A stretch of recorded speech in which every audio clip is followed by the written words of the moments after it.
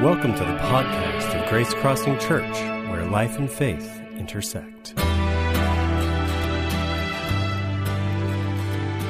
So 7 weeks ago, we began our current series, and I'm wondering by show of hands, how many of you have not missed 1 week? How many of you have perfect attendance in the Primal series? Can I see your hand? You brown nosers, you are. No, seriously, let's give them a hand, because that's a big deal, man, to be here 8 weeks in a row. The series that we've been in Primal, we've been talking about adding at this with kind of an overarching premise, an idea, and kind of some desired outcomes. But for those that are just joining us here this morning, or maybe your first time or you're newer to Grace Crossing Church, we want to make sure that before we jump into this morning's topic, that we give you the view from 35,000 feet. So that as we go through this talk briefly today, and as we land the plane of this series, you'll kind of get the big picture that we're going after. So the word primal just literally means of first importance, or first of its kind, and really it's that which is most ancient and most primitive.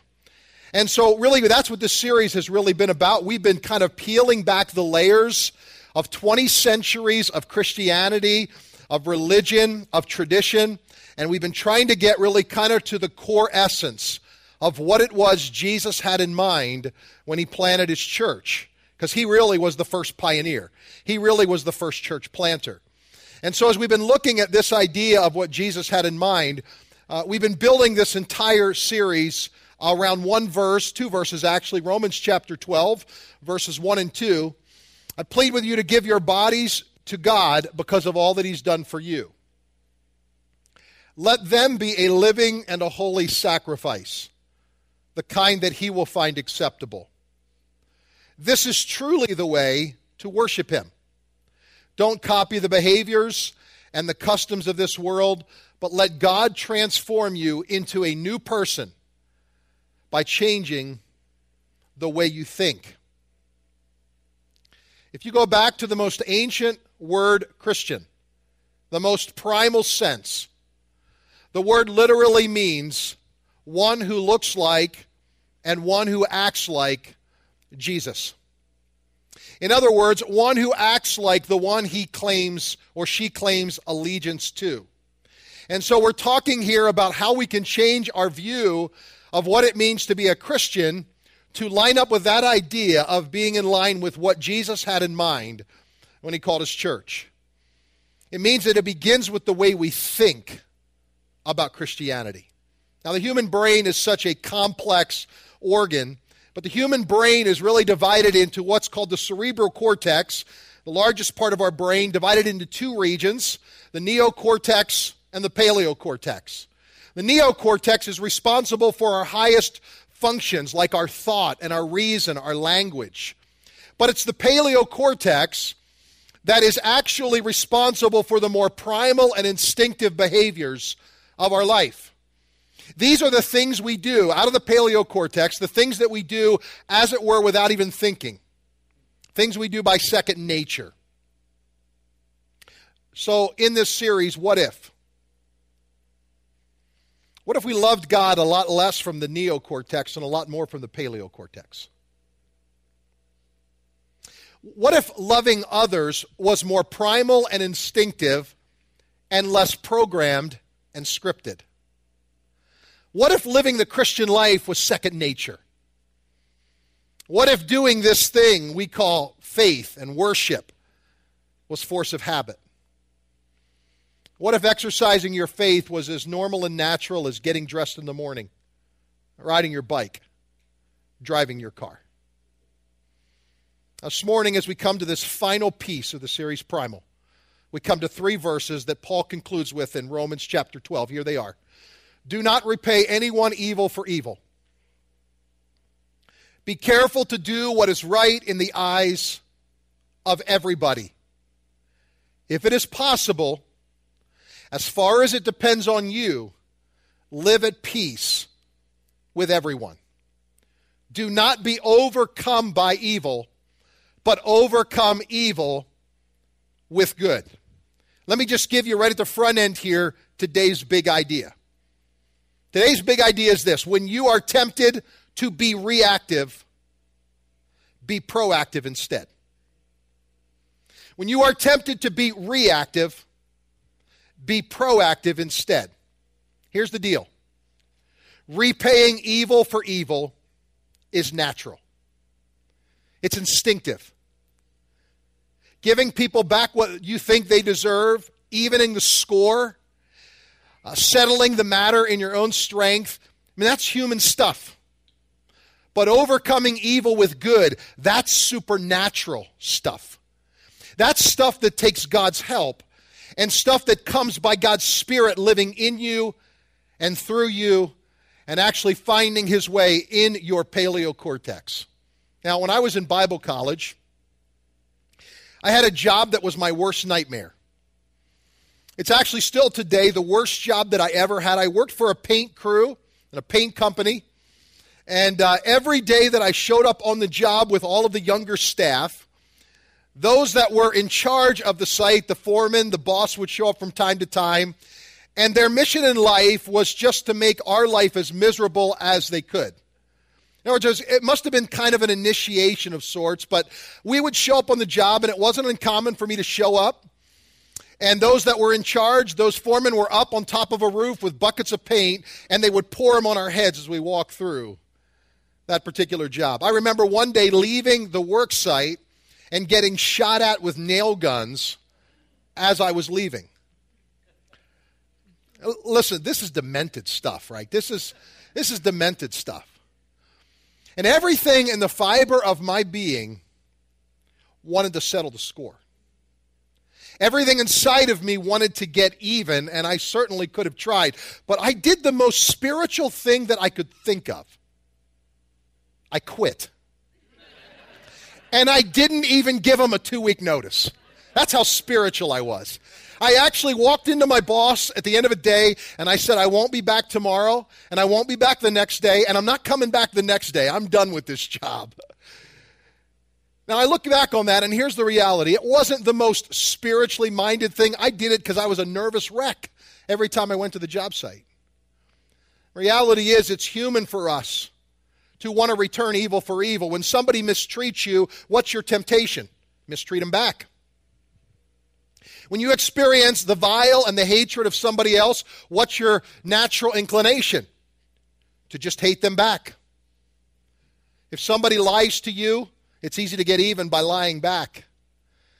And boy, if you are here and in your marriage you were cheated on, it's easy to want to get even, settle the score by somehow saying, if it's good enough for you, it's good enough for me. Listen, here's the reality. It is easy and it's natural for us to return evil for evil, but in this scripture, what we're called to do as primal Christians is we're called to go above and beyond the call of duty. We're called actually not just to be known for what we don't do, that we don't return evil for evil, but notice the last statement. Do not be overcome by evil, but overcome evil with good. Now that word overcome is a beautiful word in the Greek language. Because the word in the Greek language has to do with a military conquest. It has to do with an athletic competition. It's even used in the context of political campaigns. It is when one person actually conquers and defeats another. And what the Bible is teaching us here is this, that in life there can only be one conqueror and one who is conquered. Either evil is going to win or good is going to win. The choice is all up to how we respond and how we react. And what the Bible here is urging us to do, it's appealing to us to do as followers of Jesus Christ in our response to loving God, is that we not be reactive, but rather we be proactive. That we don't just say, I'm not going to be overcome by evil, but rather I'm going to overcome evil with good. Now, Jesus, in his very first recorded sermon he ever gave, in Matthew chapter 5, he speaks to this very issue. Look at what it says, Matthew 5:38 through 41. You have heard the law that says the punishment must match the injury. An eye for an eye and a tooth for a tooth. That's how people were living out their life. even religious people. And he says, but I say to you, do not resist an evil person. If someone slaps you on the right cheek, offer the other cheek also. If you are sued in court and your shirt is taken from you, give your coat also. If a soldier demands that you carry his gear for a mile, carry it 2 miles. What Jesus is saying is this: you can actually overcome evil. You can actually be the victor if you respond with the right attitude. If you don't let them get the best of you, but rather if you go the extra mile, if you carry the stuff a little bit further, if you turn the other cheek, if you give your coat also, you are actually setting yourself up to be the winner. Now, this idea of overcoming evil with good is beautifully illustrated in the person of Jesus Christ. And there are 2 stories and illustrations I want to share with you this morning that are ripped right from the pages of the New Testament that illustrate what we're talking about this morning, overcoming evil with good. The first is a story that Jesus actually tells that is called the parable of the Good Samaritan. Now, when you hear that this morning, that doesn't sound odd to us. But to a first century Jewish audience that would have been hearing that would have actually been an oxymoron. Because of long-standing religious and racial tension, there was actually no love lost between the Jews and the Pharisees. In fact, to use those words, Samaritan and good, in the same sentence, was actually an unbelievable thing. It would not have been done. It was so counter to what they believed. Jesus teaching about the Good Samaritan would be like me telling you a story today as an illustration and calling it the parable of the Good Terrorist. That's really how ludicrous and ridiculous it would have sounded. And here was the parable. A Jewish man is going down the road to Jericho, and on his way, he is beaten and robbed and left half dead. A Samaritan comes across this dead, bleeding man, and law said that he had to go across on the other side of the road, but he doesn't. He goes to where this man is, and the Bible says he takes this Jewish guy, sets up an emergency triage, and then he takes him, picks him up, carries him into town where he can get the necessary medical treatment. But he doesn't just do that. He goes above and beyond. Listen to what it says in Luke chapter 10. The next day the Samaritan brought 2 coins, gave them to the innkeeper, and said, take care of this man. If you spend more money on him, I will pay back to you when I come. Don't miss that. If you pay any more than these 2 coins, charge it to my account. The second illustration comes from an obscure letter that we find in the New Testament called the Book of Philemon. The story and the backstory of that particular short letter is that there was a slave by the name of Onesimus that ran away from his slave owner. He went AWOL. And according to law, he could have died. It was punishable by death. There was only one hope that he had, and that was to find someone who could intervene on his behalf to his owner. He must have heard somewhere about Paul, who was actually in house arrest but was able to receive visitors, and he finds Paul, and Onesimus comes to him, appeals to him, but Paul, in a really exciting turn of events, leads him to faith in Christ. He crosses the line of faith, and then Paul does the unthinkable. Paul writes a letter that he said, I want you to take to your owner. And here's the deal. I want you to carry the letter, and I want you to place it in his hand. And when Onesimus comes to Philemon, and he hands him this letter, here was one of the things in the letter. If he has wronged you in any way, or he owes you anything, charge it to me. I will repay it. Now, what these illustrations give us are 2 of the most primal elements of Christianity that are found in the Scripture. And here are the 2 most primal elements: mercy and grace. You see, these guys didn't just say, don't punish them for what they've done, but they actually said, charge it to my account. Whatever they owe you, I've got it covered. That's mercy and grace. Listen, friends, Jesus did not just keep us from the punishment we deserve. That's mercy. But Jesus actually gave us so much more in return. Forgiveness. Things that we didn't deserve. That's grace. And because Jesus gave us forgiveness because of grace and mercy, guess what he expects of us? He expects us to turn around and do likewise. To offer to others in a primal, instinctive way the very same mercy and the very same grace that we ourselves have received. So Paul goes on to say this in Romans chapter 12, verse 17. Be careful. As a result of this, be careful to do what is right in the eyes of everybody. The big idea today is when you are tempted to be reactive, be proactive instead. Let me rephrase it a little differently. When you are tempted to be reflexive, be rather reflective. In other words, think about the cost. When I go to the doctor and he hits me with that little hammer on my knee, and my knee simply responds, I can tell my knee all I want. I can tell that reflex not to do it, but reality is it's going to naturally do it. What we need to do is we need not be people who are being reflexive. We need to be reflective. We need to think about what is right. This word right, actually in the original language, is the word beautiful. And here's really what we're being encouraged to do. As far as it concerns us, do the thing that is beautiful in the sight of everybody who's watching. Because don't look now, you're being watched.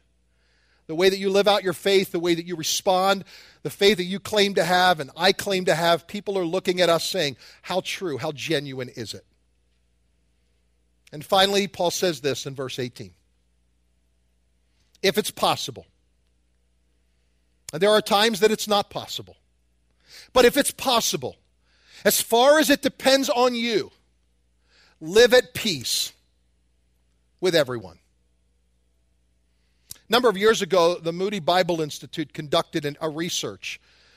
And that research was to discover how many years of peace there have been in the world over all the recorded history. Did you know that over all the recorded history, there's only been 8% of the time that the world has enjoyed peace? Over 3,500 years of recorded history, less than 300 years have actually seen peace in our world. And during that time, those 3,500 years, there have been some 15,000 known wars that have been fought and over 4 billion casualties, people that have lost their life because of it. During that same time span, 8,000 treaties, peace treaties, had been signed, had been created, and broken. Here's the reality. Peace in the natural is hard to find, isn't it? But as followers of Jesus, peace is our brand mark. It's actually what distinguishes us as followers of Jesus Christ. Jesus said it back in Matthew chapter 5 when he said this, blessed are the peacemakers, for notice, they will be called children of God. If you want to be called a son of God, if you want to be called a daughter of God, there's really only one way that we can do it, and that is be known as peacemakers. People who actually fight at all costs, and sometimes there has to be war to find peace. Don't get me wrong.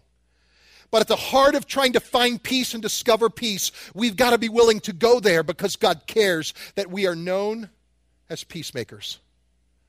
That's really the appeal of these verses. Do not be overcome with evil, but rather overcome evil with good. As far as it depends on us, live at peace with everyone. As we wind this series down and we bring it to a close, I have one final verse I want to share with you today that is actually my prayer for our church family. This verse captures the essence of what this entire Primal series has been about. Here it is, 2 Corinthians chapter 13, verse 11. Dear brothers and sisters, I close my letter with these last words. Let me rephrase this. Dear brothers and sisters, I close this Primal series with these last words. Be joyful. Grow to maturity. Encourage each other. Live in harmony and peace. Then the love of God and the peace of God will be with you all. Sounds like the Jesus movement all over again, doesn't it? Reality is this. This is really what Jesus desires for all of us. And how do we get there? How do we get God's love? How is God's peace with us? Joyful, grow to maturity, encourage each other, live in harmony and live in peace. And that is my prayer for us as we strive to be more primal in the way we live out our faith here at Grace Crossing Church. Let me pray with you. If you're here in our auditorium this morning, perhaps you've never crossed the line of faith, I would invite you this morning as I pray to do that. You'll make no greater decision than by crossing the line of faith and saying, God, I want to know you. I want to have a relationship with you. You don't have to get it all. It doesn't have to all make sense. All God wants to do is respond to your heart today. And if your heart is, Lord, I want a relationship with you, God will show you that. God will lead you to that. It begins with asking for forgiveness. It begins by taking the extension of God's mercy and grace into your heart. And I ask you this morning, if you've not done that, as I pray, invite God through Jesus to come into your life, to change you. Lord, this morning, I pray for this church family. I thank you for this chance for us to go deeper into what it means to be a follower of Jesus, to be one of the same kind as Christ. That's what it means. And God, you model all of this for us in the Scripture. We read it, we hear it, but we struggle to live it. We struggle, I think, because we try to figure it out and we try to do it through some sort of mental assent and intellectual knowledge. But reality is, God, this is already in us because you've placed eternity in our hearts. It's already there. You're asking us just to live out of what you've put inside of us. And if we'll live up to our potential and who you've created us to be, God, we'll be followers that will honor you, will please you, will bring glory to you, because life won't be about us, it'll be about you. So God, help us, I pray. I pray for that one this morning, or two, or three, or a dozen, or 100 that are crossing the line of faith in this auditorium. God, would you come into their life? Would you change them? And would you change their future? I thank you, Lord, for it. And I pray that we will live out what we've talked about in this series, Primal, in these coming days. In Christ's name, amen.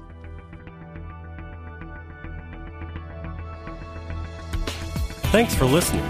To learn more about Grace Crossing Church, including service times and directions, check us out on the web at www.gracecrossingchurch.net. We hope to see you at one of our upcoming weekend worship gatherings.